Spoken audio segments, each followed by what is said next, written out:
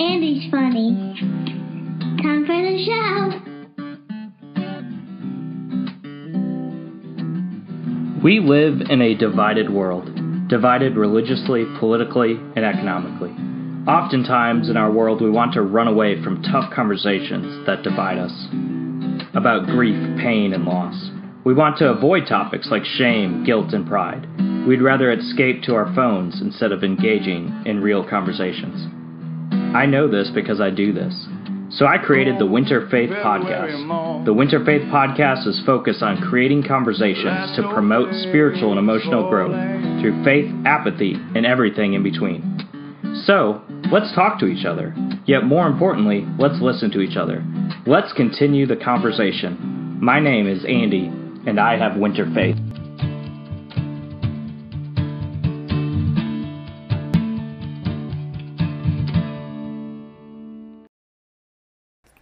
On April 3rd, 1968, go back in time here, April 3rd, 1968, Dr. Reverend Martin Luther King Jr. is on a flight, and the flight is delayed. In fact, it's delayed 2 or 3 times because of security checks that took place due to bomb threats that were on the flight. So it's delayed, it's not getting off the runway. Several hours late, it eventually leaves and flies to Memphis, Tennessee. This is April 3rd. So it arrives in a rainy night in Memphis, Tennessee on April 3rd. And in this very rainy night, Dr. King decides to stay at the Lorraine Motel.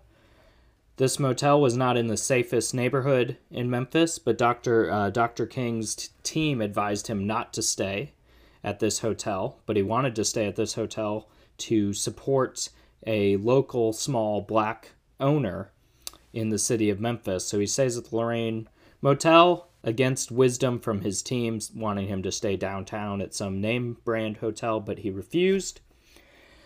He's tired. Dr. King does not want to leave his apartment. He's scheduled to speak at a church, so his team goes to check on this church to just see, hey, is anybody going to show up on this rainy night? Maybe Martin can just stay in, not have to go anywhere. However, his team goes to the church, Mason Temple Church, in downtown Memphis, and over 2,000 people had showed up to hear Dr. King speak that night. So in the rain, he gets up out of his hotel room. Maybe he's resting, maybe he's working, whatever he's doing, he decides to go and speak. And if you listen to this speech, it's called I've Been to the Mountaintop, if you want to look it up. The speech sounds tired. It's very slow at the beginning, but he's very determined, and he talks about the determination of the city and the people of Memphis.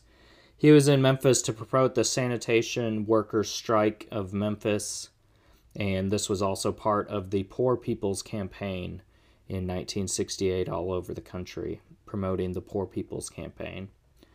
This was not very popular, that Dr. King got involved with this. This is not the 1963 I Have a Dream speech. It sounds more raw. He sounds more irritated, yet he also sounds determined. And he was really dreaming and searching and looking for people who were determined. Because it's been 5 years since I Have Been a Dream speech in Washington, D.C. I think he's wondering if anything will ever get accomplished, but yet I hesitate to say that because he had so much optimism, he had so much confidence. Maybe he wasn't doubting, but to me, when I listen to it, he just sounds kind of tired and maybe wearing down a little bit. If you listen to the whole speech, it sounds like he knows his end is near. He was involved in political warfare against his own nation, and he was, really working hard still. But he does, sounds a little bit worn down. Now, was Dr. King, was he perfect? Of course not. Was he Jesus? Of course not. Did he have his demons? Yes, of course he did. However, he was a determined political and religious leader who created hope in many Americans, not just blacks, not just whites. He traveled with Gandhi, he befriended presidents, yet Dr. King was shot and killed on April 4th, being unarmed on a rainy night in Memphis at the age of 39. I know we get a national holiday for his birthday in January, but I always remember him more on April 4th. I remember his death much more than his birth, and I think he encouraged so many people to never give up. He motivates people to keep working through their demons and their past disappointments. So, I thought I would play a little bit of his speech from that night and give you a taste of what I'm kind of talking about when I hear him speak. So, I'm going to get ready for this, and hopefully I can dial it up and play you a little bit here. Thank you very kindly, my friends. As I listen to Ralph Abernathy and his eloquent and generous introduction, and then thought about myself, I wondered who he was talking about.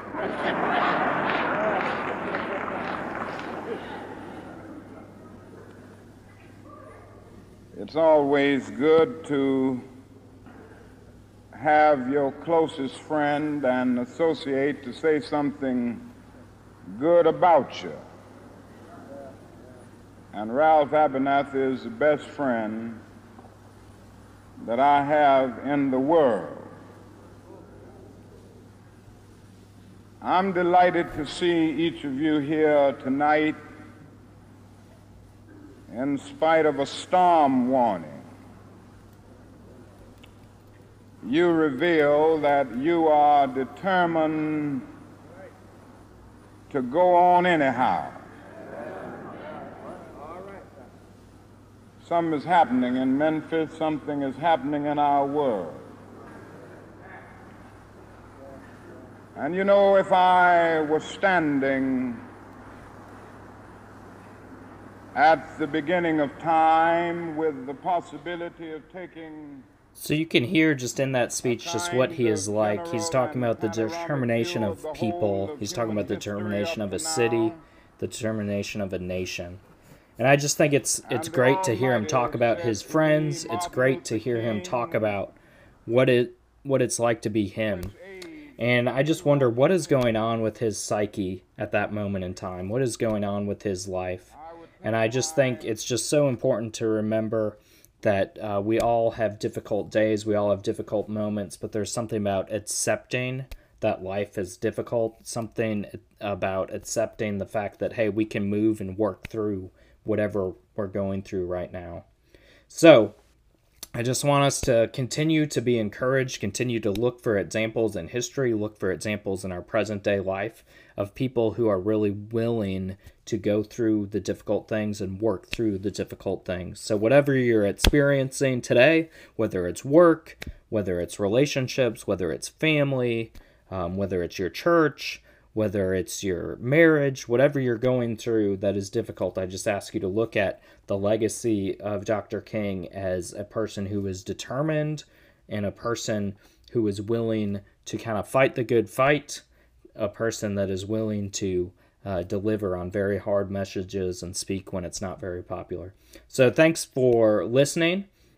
I hope you got something out of just this little trip in history of just the legacy that is Martin Luther King Jr. I know that it's a little bit late. It's about a week ago since April 4th, but I just wanted to get this in here as something I've been thinking about and reflecting about. So I just encourage you to listen to what he had to say and realize that he's not perfect. I feel like I also need to be saying that. So I just want to be able to just kind of voice my opinion that he is important to me. I spent 7 years living in Memphis. I've been to the National Civil Rights Museum, the Lorraine Motel, where he was shot and killed several times in the 7 years that I lived there.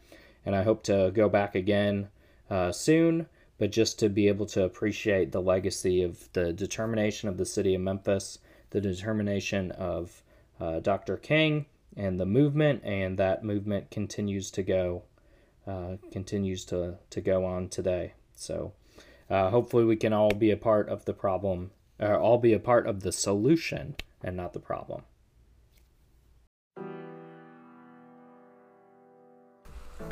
Thanks for listening to this show today, everybody. I just want to give a few shout outs. Today's music, the one and only Josh Cleveland. Today's artwork and all the Winter Faith artwork and digital design, Dominique Montaigne.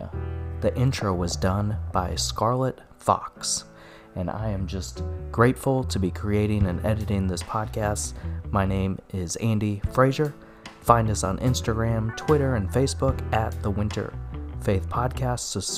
Subscribe on all those platforms, and also we are on Patreon if you would like to support the show, and also leave a review on iTunes at The Winter Faith Podcast. Thanks for listening, and we will see you next week.